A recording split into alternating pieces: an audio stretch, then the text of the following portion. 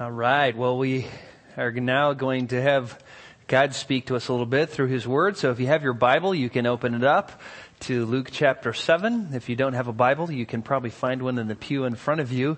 Luke chapter 7. And we're going to be looking at verses 31 through 35. Have you ever shared the gospel with someone, but they didn't break down, cry, repent, and give their life to Christ? Most of the time, And it could have been a friend or a family member or a coworker or just even a stranger. Sometimes when you share your faith, people just don't want to hear it. And there's a variety of reactions. I just find it interesting because I know I can't save anybody. I know only God can do it, and He does it through the gospel. And so when you start sharing your faith, there's sometimes the people just kind of look at you with glassy eyes, zombie approach. They don't really respond. It's strange. They're just kind of listening. Like, is this going to get over? Other people kind of respond like rabid dogs. You start saying, hey, I'm a Christian. Rah! They attack you. Don't you go stuffing your religion down my throat. And they have probably had some sort of negative experience with someone in the past who professed to be a Christian, and they're sick and tired of hypocritical Christians. And when you try to share the gospel with them, all they can think of is, you're trying to make me like hypocritical so-and-so. And I don't want to go there. They just don't want to go there. And then there's kind of the person who is kind of the cork at sea, just going along whatever way the waves carry them. They just want to make peace. If you're religious, let's talk about your religion. And it's not really for them, but they'll hear you out and they're glad it works for you. But that's it. There's kind of the sparring intellectual when you say, yeah, I'm a Christian. All of a sudden you can see them start rubbing their hands. Because they can't wait to talk to you about the natives in Africa. Or if God is such a good God, why is there so much evil in the world? And they want to talk about evolution and they want to talk about whatever, but they just love to argue. And then there's kind of the theological ostrich, the atheist that doesn't know they're an agnostic. And I just don't believe in God. And just in their head goes. And even though the scriptures say that they know there's a God because God has put a knowledge of Himself in their heart and in their consciences, and that they can see through creation what has been made. They have both internal and external testimony. They suppress that truth and unrighteousness and just say, I don't believe in God. Why are you talking to me about something that doesn't exist? And they just don't want to talk about it because they have made a commitment to gamble their eternity on what they hope to be true. And then there's the religious chameleon. This is the pretending believer. The person who says they're a believer, but really they're not. They know some things about the Bible. They know Christian jargon. And they're really willing to duke it out with anybody who doesn't, go along with their brand of Christianity. They're quick to condemn others who don't agree with them, though they themselves live a rather duplicitous lifestyle. At church, they're very angelic. And during the week, they're very demonic. They're ambidextrous. Living one way at church and another way when they're away from church. And so as we go out in the world, as we witness to people, as we talk about, there's people like this, all over the place. And here we are. We all used to be one of these people or some other brand of one of these people. And that's why when I was talking about, some of you were going, I know that guy. I know that girl. Yeah, I know that person. But it's always been God's plan to rescue people like this through one way and one way only. There's only one way anybody ever gets saved, and that is from hearing and believing in the gospel. It is His power for all who believe, and it's the only power for anyone who believes. It's the only way anybody ever comes to Jesus Christ is through hearing the gospel. And all of us who, before coming to Christ, we all had our excuses. And everybody else has their excuses. And you know, one of the most discouraging things as a Christian is when you're so excited about the Lord and you have an opportunity to share your faith and you start explaining and your heart's pounding and you're just thinking they're going to come to the Lord. And then they don't have anything to do with it. They give you some weird response. And you can begin to think what? I should have given him this verse. For weeks and sometimes months afterwards, if I only would have said it this way. Maybe I should have talked about this argument. Maybe I should have went this way. Maybe I should have went that way. Maybe I should have, talked more about what God would do for them. Maybe I should have threatened them more with hell. I mean, you're tormented because really in your mind what you're saying is, I wish I could have saved them. But you never can. No one ever can.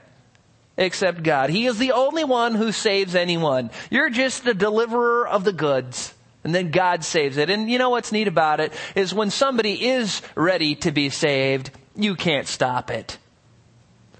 I've seen some pretty lousy gospel presentations. And people just totally break down and their life is changed from that day forth. I even had a guy call me up one time when I was studying and I was too busy to meet with him, and he told the secretary, yeah, I want to meet with Jack right now. And she said, well, he can't meet. And he says, I'm coming down. And then came into my office and said, I want to become a Christian right now. Hey, what do you do with that? Well, I'll make an appointment next week. I'm really busy here working through this passage. So yeah, what's neat is when God's grace moves into a person's life, they come and nothing can stop it. And God uses very wimpy and anemic and bad gospel presentations. They still come to repentance and faith. And I'm not talking about people who make a decision. There's so many gimmicks in the church today of people who, pastors trying to concoct ways to try and get people to, put notches on their evangelism belt. Don't tell me that 300 people came to the Lord in your evangelism crusade unless 300 people are coming to church and growing in the Lord. Don't give me this, they came forward after we, did a play and got real emotional and got real excited and got real sad, and they all came forward and they all cried and we told them that they were saved and sent them home, and we've never seen them since. That's not salvation. That is just an emotional response, and you've now aided in deceiving them by telling them there's something they're not. But what's interesting is you could be the greatest man ever born of women. You could be God in human flesh. You could give inspired sermons, perfect gospel presentations, and still be rejected. This is an encouragement. It's an encouragement. It's encouragement to know that even John the Baptist and Jesus were rejected, for the most part, by the people in their generation. And when you think about it, they had a lot more going for them than even we do. I mean, John was the voice crying in the wilderness. John was the one who would come in the spirit and power of Elijah, the messenger, to prepare the way of the Lord himself who would appear to his people. John was the one who was filled with the Holy Spirit while yet in his mother's womb.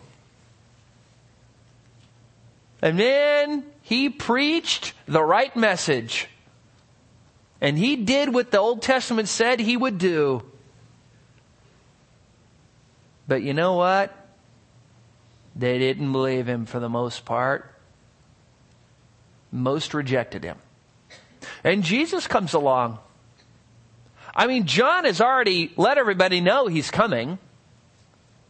And Jesus is born of a virgin, just like it was prophesied. He came from the tribe of Judah, just like it was prophesied. He was born in Bethlehem, just like it was prophesied. Zacharias, Elizabeth, Joseph, Mary, Anna, Simeon, even Herod himself knew that Jesus was the King of the Jews. And do you think they all just kept silent? No, they told people. And even John the Baptist specifically pointed Jesus out to the crowd. Behold, the Lamb of God who takes away the sin of the world. That is pretty clear.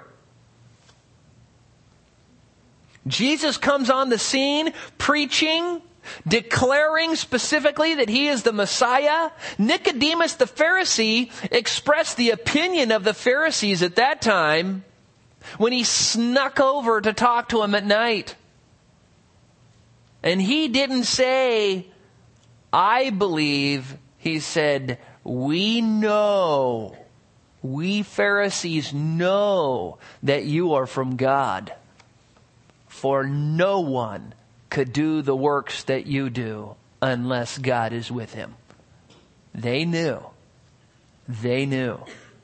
John the Baptist came preaching in the wilderness, and though many came to listen to him, they rejected him. Jesus came to the towns and cities, and though many heard him and saw the miracles and were even healed by him, they still rejected him. They still rejected him. And so Jesus now is teaching a crowd, a large crowd of people. And this crowd of people is not quite sure about John. John has sent two of his disciples. John's in prison. I mean, his glory days down in by the Jordan are over. He's in prison because he rebuked Herod. And John is in prison. He sends two of his disciples to have them ask Jesus, are you the expected one or not? And John isn't sure because he thought Jesus would come on the scene, beat up the Romans, set up his kingdom like the Old Testament prophesied, and it's not happening. So he gets confirmation, but Jesus doesn't say directly, yes, I am the Messiah. He does a bunch of miracles, preaches the gospel, and then says, go back and tell John. And then he quotes parts of two messianic texts, which describe what the Messiah would say and do, and said, go tell John what you have seen and heard, so that John would know beyond a shadow of a doubt, based on the Word of God itself, that he was indeed the Messiah. And amazingly, Jesus, after this happens, turns to the crowd, because the crowd, although John was the hot thing not too long ago, is now wondering, yeah, he's in prison now, he must be out of favor with God. But that was not it. Jesus tells them, John is the greatest man ever born of women. The greatest one. Then more amazingly, he says, but he who is least in the kingdom of heaven, the guy who just gets in under the door, will be greater in the kingdom of heaven than John the Baptist was on earth. And Luke says the crowds, especially the tax gatherers, the sinners, they think this is great. Yeah.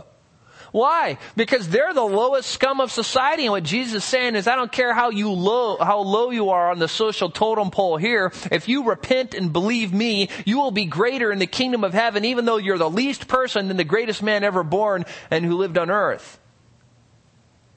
And so they're excited about it. But the unbelieving religious leaders are not so excited.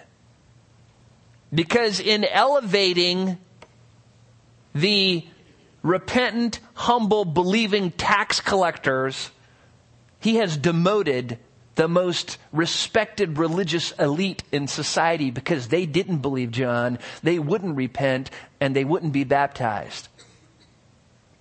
And so this is where we're at. Luke 7, chapter 7, verse 31. And follow along as I read, because now Jesus is going to go after these religious leaders. He says this, to what then shall I compare the men of this generation? And what are they like? They are like children who sit in the marketplace and call to one another. And they say, we played the flute for you and you did not dance. And we sang a dirge, and you did not weep. For John the Baptist has come eating no bread and drinking no wine, and you say he has a demon. The Son of Man has come eating and drinking, and you say, behold, a gluttonous man and a drunkard, a friend of tax collectors and sinners. Yet wisdom is vindicated by all her children.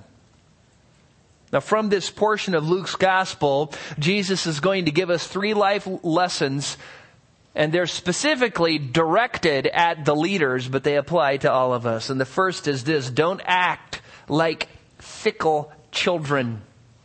Jesus has just explained the greatness of John to the crowd. In doing so, he has condemned those who refused to acknowledge that John was a prophet, who refused to be baptized. In fact, in verse 30, if you look there, it says that the leaders rejected God's purpose for themselves because they refused to be baptized by John. And then verse 31, Jesus says, to what then shall I compare the men of this generation? Now, you think, well, is he talking about everybody? Well, specifically, he's just got through talking about the Pharisees in verse 30. And then right after this section, in verse 36, it says, now one of the Pharisees. So before and after, he's talking about Pharisees. And so it's a good thing. It's probably good to understand him to first and foremost be speaking of the Pharisees. But this would relate to anybody who rejected him. And Jesus is now going to tell us, he is going to make a comparison. He's thinking out loud, what shall I compare the men of this generation, these unbelievers, specifically these Jewish leaders?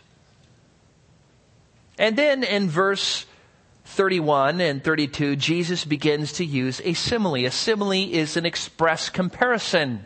When you use words like or as to compare one thing to another. And of course, in our culture, we have tortured the word like. And it has like turned into a like all-purpose like filler word. And like lost all its meaning. If you know what I like mean. But the word is supposed to be used to make a comparison, to say this is similar to that. And so Jesus asks the question, what is this generation like? And then in verse 32, he says, they are like children who sit in the marketplace and call to one another. And what is the marketplace? So the marketplace is the place where, you go shopping. Kind of the ancient mall. Back then, they didn't have refrigerators and freezers, and so most people went to the marketplace every day to get whatever you needed for that day. And so it was kind of one of the things you did for the day. Got a little exercise, got out of the house, the mothers were able to go visit with the other mothers and grandmothers and the vendors there. They would bring their little children, and then the little children would run around the marketplace and play while mom talked and shopped. It was kind of a social time. And when Jesus says they're like children in the marketplace, the Greek New Testament uses several words that could be translated children, or speak of young people. This one here is paidion. It talks of very young children. They're talking, so, they aren't super young. It can be used of infants even, but, these maybe 3, 4, 5, 6, 7 years old. They're little kids. They're little kids. And verse 32 in the middle says, and they say, that is the children in the marketplace, we played the flute for you, and you did not dance. And Jesus now is talking about the conversation between these little immature, childish kids. One group wants to play the flute, pretend a flute. Let's dance. And he is saying, and this one group is calling out to this other group, we played the flute for you, and you didn't dance. And the other group says, we don't want to play. We don't want to play. They're being selfish. They're being fickle like children are. They're grumpy. They don't want to dance and they don't want to be happy.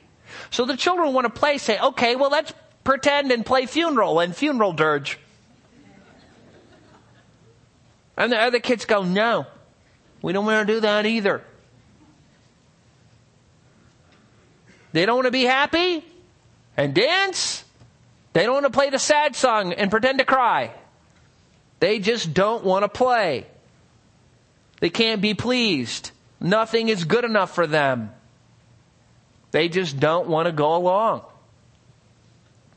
And Jesus says the people, especially the leaders of his generation, were like that. And you know what? People are like that in the church today. Fickle, selfish, capricious. The music, it's too loud. The music's too soft. It's too fast. It's too slow. We need more hymns. We need more choruses. We need more classics. There's not enough classics. We need more contemporary songs. There's too many classics. And the temperature in here, it's too cold. It's too dark. I can't hear. I hear too much. The people here, they're not very friendly. The people here are too in your face. No one talked to me. Everybody just gathered around me. I just needed to get away. There's too many people here. There's not enough people here. The donuts are too sweet. The coffee's too black. Can't be pleased. Complainers, grumblers. And the root of all of this is discontentment, ungratefulness, which gives birth to grumbling and complaining. Many people, you just cannot make them happy. Paul in 2 Corinthians 12:10 says, therefore I am well content with weaknesses, with insults, with distresses, with persecutions, with difficulties for Christ's sake. For when I am weak, then I am strong. Does that describe you? Well content with insults and distresses. That's how God wants us to all be. In Philippians 4:11 and 12, Paul says, I have learned to be content in whatever circumstances I am. I know how to get along with humble beings. I know how to live in prosperity. In any and every circumstance, I have learned the secret of being filled and going hungry, both of having abundance and suffering need. Does that describe you?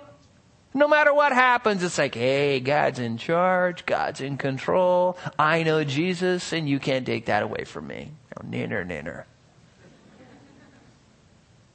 Paul tells us in 1 Timothy 6:6-8, but godliness actually is a means of great gain under a certain condition, when accompanied by contentment, which means there is no godliness unless there is contentment. He says, for we have brought nothing into the world, so we cannot take anything out of it either. If we have food and covering, with these we shall be content. His whole point is, why are you amassing stuff for yourself? You think you're going to take it with you? I mean, come on.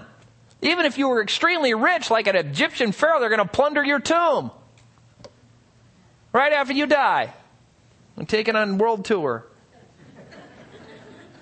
The author of Hebrews says in Hebrews 13:5, make sure that your character is free from the love of money, being content with what you have, for he himself has said, I will never desert you, nor will I ever forsake you. Does God want you to be content? Of course he does.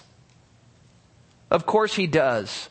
Contentment is the Christian's crown. It makes them different from the world. What about being filled with the Holy Spirit? How does Paul say that should manifest itself? Ephesians 5:20. Always giving thanks for all things in the name of the Lord Jesus Christ to God, even the Father. I mean, you need to be thankful for your house and your car and your clothing and your food. We tell this to our kids all the time. Did you pray? Did you thank God for your lunch today? And for about a week, they get a note in there, a verse on their lunch every day. Don't be a pagan. Colossians 3:17 says, whatever you do in word or deed, do all in the name of the Lord Jesus, giving thanks through him to God the Father. In 1 Thessalonians 5:18, Paul says, in everything give thanks, for this is the will of God in Christ Jesus. Now that is That's clear. Are you supposed to be thankful? Yes. When? Only all the time and in every circumstance. Other than that, you don't have to. And what happens if you're not? Well, you know who you then become labeled with? Paul, when speaking of the ungodly in the last days in which we live in 2 Timothy 3:2, describes them in these words, "For men will be lovers of self, lovers of money, boastful, arrogant, revilers, disobedient to parents, ungrateful." And then he goes on to explain a bunch of other things that they are, other ungodly character traits. You need to be grateful. What does the Bible say about grumbling and complaining? Read 1 Corinthians 10 sometimes. He talks about the Old Testament, all these things that happened to people and why it happened to people. And he says, let us not do this, nor this, nor this, nor this. And one of the things he says we aren't supposed to be, 1 Corinthians 10:10, nor grumble, as some of them did and were destroyed by the destroyer. God killed people for grumbling. And what if he started doing that today? That would be interesting. Somebody goes, it's too cold in here. Mildred.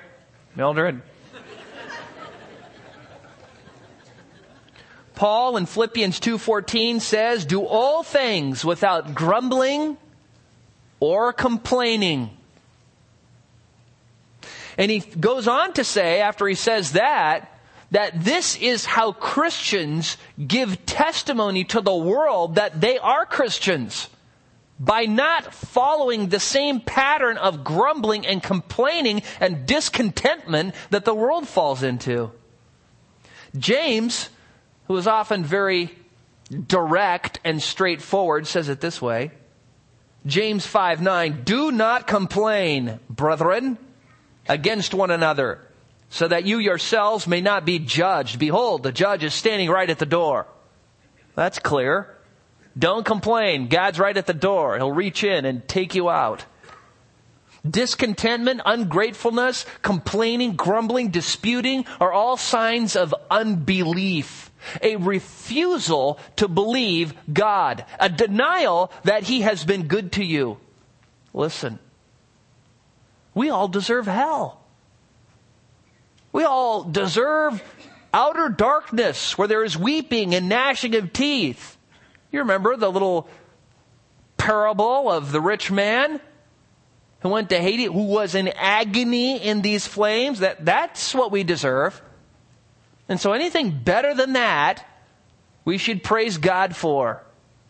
I think it'd be very good if we all got to go to a third world country for 3 months. And, live there.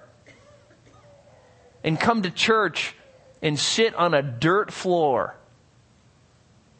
And not have air conditioning when it's 115. And then we'd come back here and go, oh, praise God. I love my pew. I mean, it may be old and material's warm, but it's nice. It only takes a little bit of hardship and all of a sudden you realize just how wonderful we have it here. We've got it really good. And that's why you need to stop and you need to realize how great God is in blessing us so much. And I'm telling you, when you live in the richest nation in the world that consumes most of the world's resources and you sit around and this is not right and I don't like this and that, I am telling you, get back from that person. And if that's you, you need to repent. A lightning bolt should come down. So don't go that way where you can't be satisfied. You just committed yourself to just not play. Secondly, don't justify your stubborn, hateful rebellion. Jesus has just characterized the unrepentant Jewish leaders as these fickle, capricious children who don't want to play. They don't want to be happy. They don't want to be sad. They just don't want to play. Now Jesus goes away from the comparison and he just makes direct statements. Look at verse 33. For John the Baptist has come eating no bread and drinking no wine. John was about as ascetic as you could get. Asceticism is when you just, deny, very disciplined, very rigid lifestyle where you deny yourself all the pleasures and all the enjoyments that everybody else enjoys. You just, go away. I mean, you read in church history, there are guys who crawled up what they called stylobite monks, where they would crawl up in these poles and get a little platform. They'd live up there for years on a post. Say, I'm going to be godly. I mean, look at John. Look at his life. Here he was in the wilderness, one of the hottest places in the face of the planet. Didn't have a palace to live in, probably living in a cave, sleeping on the ground. He wore all this hot, scratchy camel hair clothing, the clothing of the poor. He ate bugs that he just foraged around from and just found honey and, kind of chased away the bees and gouged it out and tried to make the bugs taste good. He was sick. I mean, he wasn't some sort of well-to-do guy with a Rolls Royce. And look at the end of verse 33. How did the religious leaders respond to John and his asceticism and his ministry in the wilderness? He has a demon. He's demon possessed. Look at him. Look at him. He's just out there. He's all scruffy. He needs a haircut. Yeah, he needs to get some new clothes. He doesn't dress like a Jew. He's not even living in the house. I mean, look at he's not responsible. Never goes to the marketplace. But John was the forerunner of the Messiah. He was prophesied about. He was Elijah who was to come. His father was visited by an angel. He was filled with the Holy Spirit in his mother's womb. He preached repentance. He brought people back to prepare them to receive the Messiah. And the most educated, the most well-respected people who knew the Old Testament the most said, he's demon-possessed. It's amazing, isn't it? It's amazing. Oftentimes those who are of their father the devil, who are spiritually dead, who can't even please God themselves, go on the attack and attack those who are great in the sight of God. Turn to John chapter 8. John chapter 8, verse 44. And here Jesus is speaking again to the Jewish leaders. He's told them that they were enslaved to sin. They didn't know the truth. They were bloodthirsty murderers who were doing the deeds of their father. And they don't know what Jesus is talking about, but they think Jesus is implying that they had illegitimate birth, and so they're quick to say, listen, pal, we're of our father, Abraham.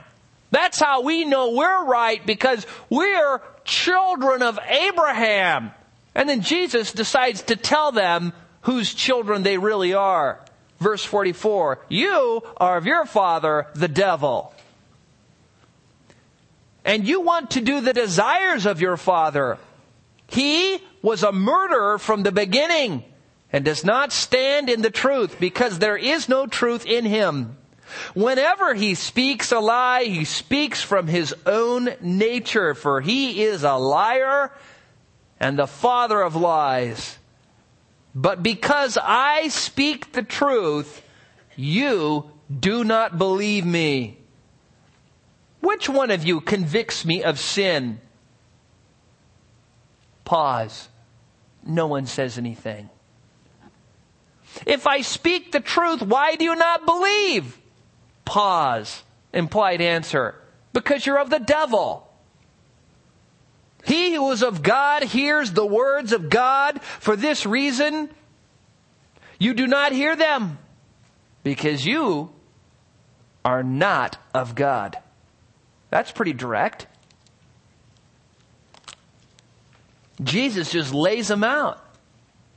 Jesus says, listen, you don't even know God. You are just unrepentant, stubborn sinners who hate. That's who you are. Murderous in your heart. And what is amazing is this, is here you have the children of Satan parading as the greatest religious leaders in society. They are doing the will of Satan, but they're attacking the people who are doing the will of God and saying that they are the children of Satan. Totally twisted. Totally backwards. That's what Satan loves to do. Just take things and just totally mess them up. To deceive people. And this is how they responded to John. John was so godly, so different from them. His living conditions, his clothing, his diet, his method was so different from them that they said, well, he is so different from us, and since we are the godly elite, he must be demon-possessed. And you find people like this in every church. People who are offended at the godliness of other people. Who are convicted because so-and-so is so godly and on fire for the Lord. Compared to them, they look like an ice cube. You know, maybe somebody doesn't watch TV, or they don't listen to secular music, or they don't, read fiction books, or, they've just made this commitment in their life that they only read the Bible, and they only read other books about the Bible, and that's all they're going to read. They don't even read the newspaper or any popular magazines or anything. They've made this conviction in their life, and they're sticking to it rigorously. They're sharing the gospel with everyone they meet. They've made a commitment that every time the church doors are open, I'm showing up, and I'm serving, and I'm getting involved. And then those who are not like this, when they're around them, they feel bad. Because compared to them, they look rather mediocre and or dead, spiritually speaking. And so people like this often go on the attack. Because the godly person's life is rebuked to their mediocrity. And they often go around and, they may not say that person has a demon, but they might as well. They go around and say, yeah, so-and-so, they're really fanatic. I mean, they're legalistic. No, they aren't. They are not legalistic. But that's what they do. So-and-so, they're really fanatical. They haven't really grown in the Lord very long, implied like me. And as soon as they mature after a while, then they become godly, wrong, mediocre like me, wrong. But that's what they do.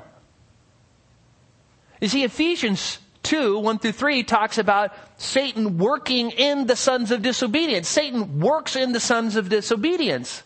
2 Timothy 2:26 says that unbelievers are held captive by Satan to do his will.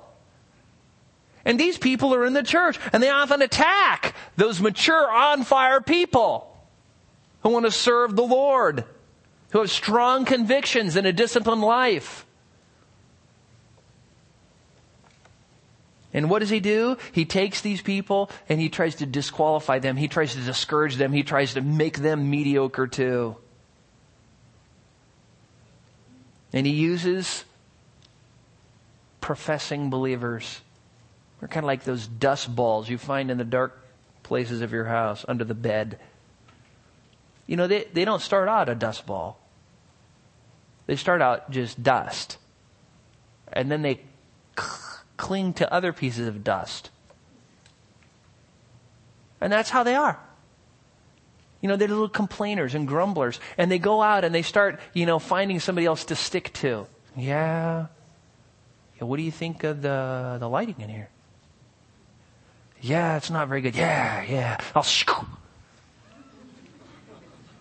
And then pretty soon somebody else comes over and hears them talking. Oh, yeah, you guys. Oh, yeah. Pretty soon they're off in some dark corner. That's how it works. They're in the far corner of the parking lot. They're away from everybody and grumbling and murmuring. I mean, you just go out there on Sunday. You can see them. Get a bunch of people and walk over there and say, hey, what are you talking about?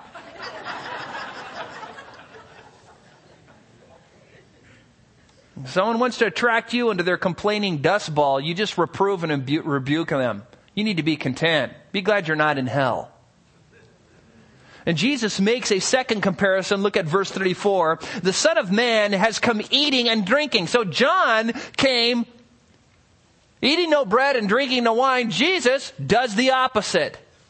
If you remember, when Matthew started following Christ, he had been living among the scum of society, the prostitutes, the tax collectors, the riffraff. And so he comes to Christ. He is so thrilled about his new salvation that he holds a big party and he tells them, come on, I want you to meet somebody. And Jesus goes and he goes to this party. And the Pharisees are like, and even John the Baptist's disciples are, because now Jesus is eating and drinking with tax collectors and sinners. They didn't realize that they themselves were sinners. They didn't realize that the people who need the Word of God the most are not other rabbis, but people who are sinners. And Satan, again in a very sneaky strategy, often convinces those who know the Word of God the most, the scholars, to shun and stay away from the people who need to know what they know the most. Go figure. And don't misunderstand this. Jesus didn't eat with the tax collectors and sinners and prostitutes because he enjoyed their sin. Luke makes it clear he gathered with them to call them to repentance. Don't give me this, well, yeah, I go to the bar every Friday night, to associate with sinners. Yeah, but do you call them to repentance or do you enjoy their sin? There's a difference. Though Jesus and John preached the same message, their ministry styles were radically different. Radically different. Jesus traveled through Israel. Jesus went from town to town. Jesus went to Jerusalem. Jesus taught in the synagogues. Jesus dressed like a Jew. Jesus ate normal food like a Jew. Jesus went from house to house, lived in the dwellings of Jews. And what was their response? Look at the middle of verse 34. And you say, behold, a gluttonous man and a drunkard and a friend of tax collectors and sinners. Now, Jesus, because he's a normal person, is a glutton. Just stuffing his face, totally out of control in his eating, just pounding down the donuts. And he's a drunkard. He's an alcoholic. He's just inebriated all the time. He's staggering around. Is that right? No. He was never gluttonous. He was never drunk. He never sinned a single time in his life, but that's what they accused him of. When they say he's a friend of tax collectors and sinners, they had that part right. But what they meant by that is he is a friend who enjoys what sinners and tax collectors and prostitutes do, which was wrong.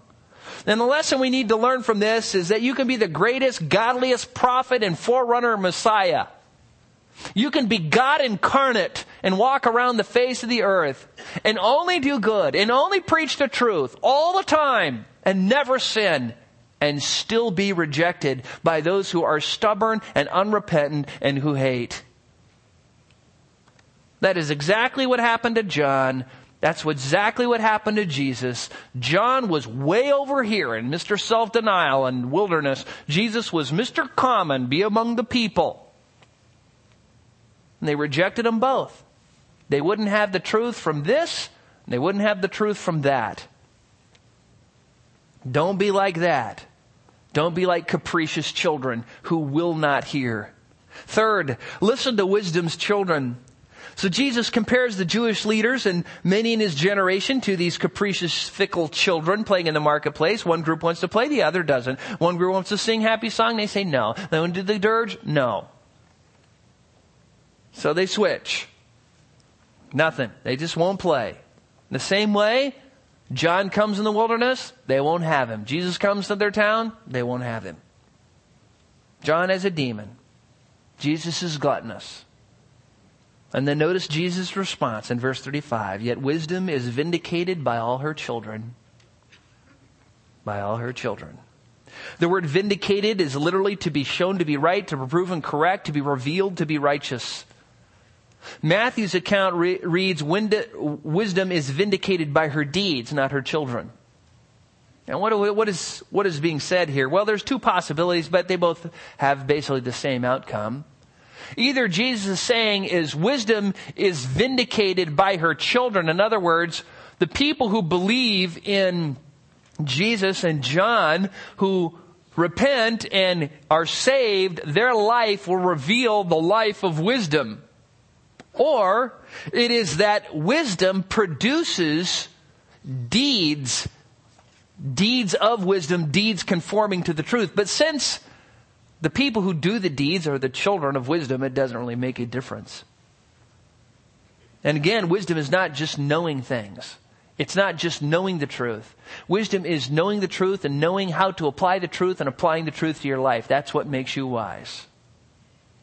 Though Jesus and John the Baptist had these radically different ministry lifestyles, both preached repentance. Both preached repentance. Both fulfilled prophecies predicted about them. Their deeds were true. They taught what was right. They lived godly lives. And the people who accepted John accepted Jesus. And they believed and they followed. And they were the children of wisdom, or the children that wisdom produces. But the religious leaders, the people who are experts in the law, the people who knew the scriptures the best and knew the truth the most, they rejected and would not have Jesus or John. Instead, they accused John of having a demon and Jesus of being an immoral drunkard. They hated them both. So what have we learned? One, don't be like fickle, capricious children who are unwilling to have the truth no matter what package it comes in. The Bible says complaining and grumbling and ungratefulness are the offspring of unbelief. And if that characterizes your life, you just need to repent of that. You need to get over that. That is an ungodly characteristic. God does not want you complaining. He does not want you to be ungrateful. And He does not want you grumbling. You need to confess that to God and get over it. Secondly, don't try to justify stubborn, hateful rebellion by attacking those who are living the truth. If you're around people who are godly and have strong convictions, instead of condemning them because they're on fire for the Lord and they're trying to do whatever they can to be godly,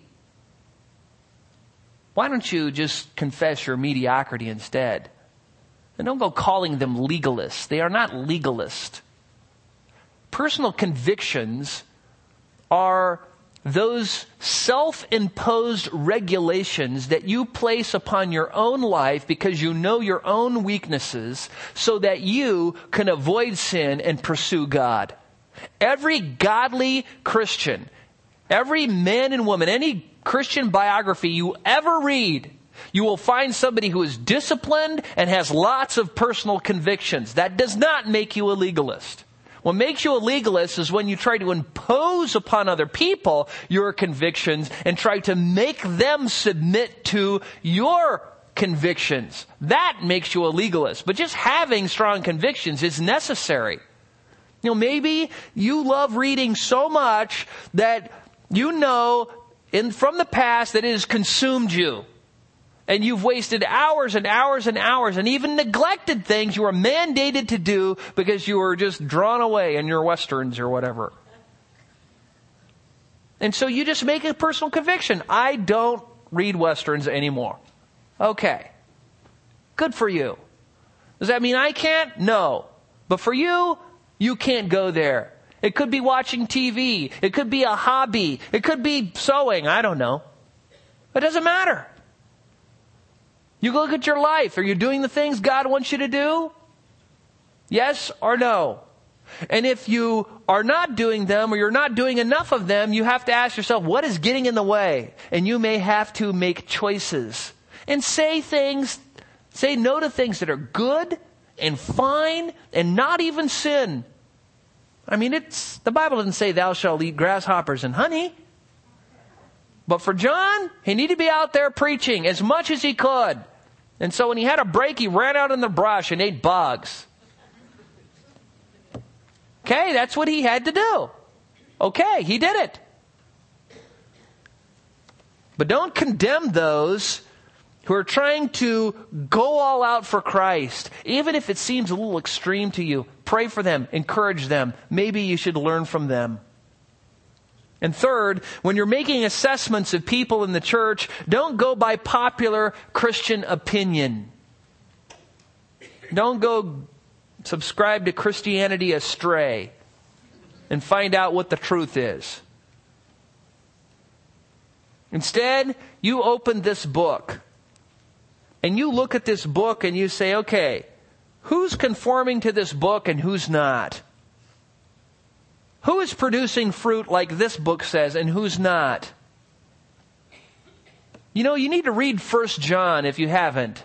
And take a note of all the times it says there are some who say, and they are compared with those who what? Do. There's a lot of sayers out there who have strong opinions and, they have a morbid fear of anything zealous for God. Now, you find people who are saying and doing, whose character and fruit of their life shows that they're pursuing God hard, and you be like them.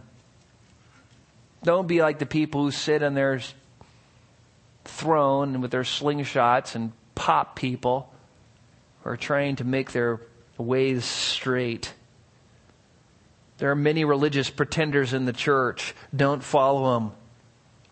Every good tree produces good fruit. Go after the fruit bearers. So what have we learned here? Hey, pretty clear. Don't be like the little children who just don't want to play no matter what. Don't try to justify your rebellion and your hate. Don't be a complainer. Don't be a grumbler. Don't be unbelieving. And when you're making assessments, you go by the book, not popular opinion, not tradition. The book. If it matches with the book, it's okay with God. Let's pray. Father, we thank you for what we've learned just from Jesus' assessment of his generation and how it is so applicable to our lives as well. And Father, I know that all of us have fallen into these same sins because we all, like sheep, have gone astray and each of us has turned to his own way. But Father, we thank you that Jesus came to die on the cross for our sins, to bear our iniquities, to be crushed in our place. For by his stripes we are healed. And Father, I pray for those here who may not know you. I pray that they might give their life to you. And Father, if there are people here that really have come to realize that their hearts are often full of grumbling and complaining and discontentment, I pray that they would confess that, repent of it, and be more thankful, more glad, more rejoicing. That, Father, they would compare what we have in this country with what most people have in the world, and what we have waiting for us in heaven with what they deserve, which is hell. And Father, that our attitudes would reveal that we are people so full of joy as we have escaped your wrath, which we have deserved. And that our joy, our contentment, our godliness, our willingness to believe your truth will show the world that we are your children and impact it for your glory. We pray in Christ's name. Amen.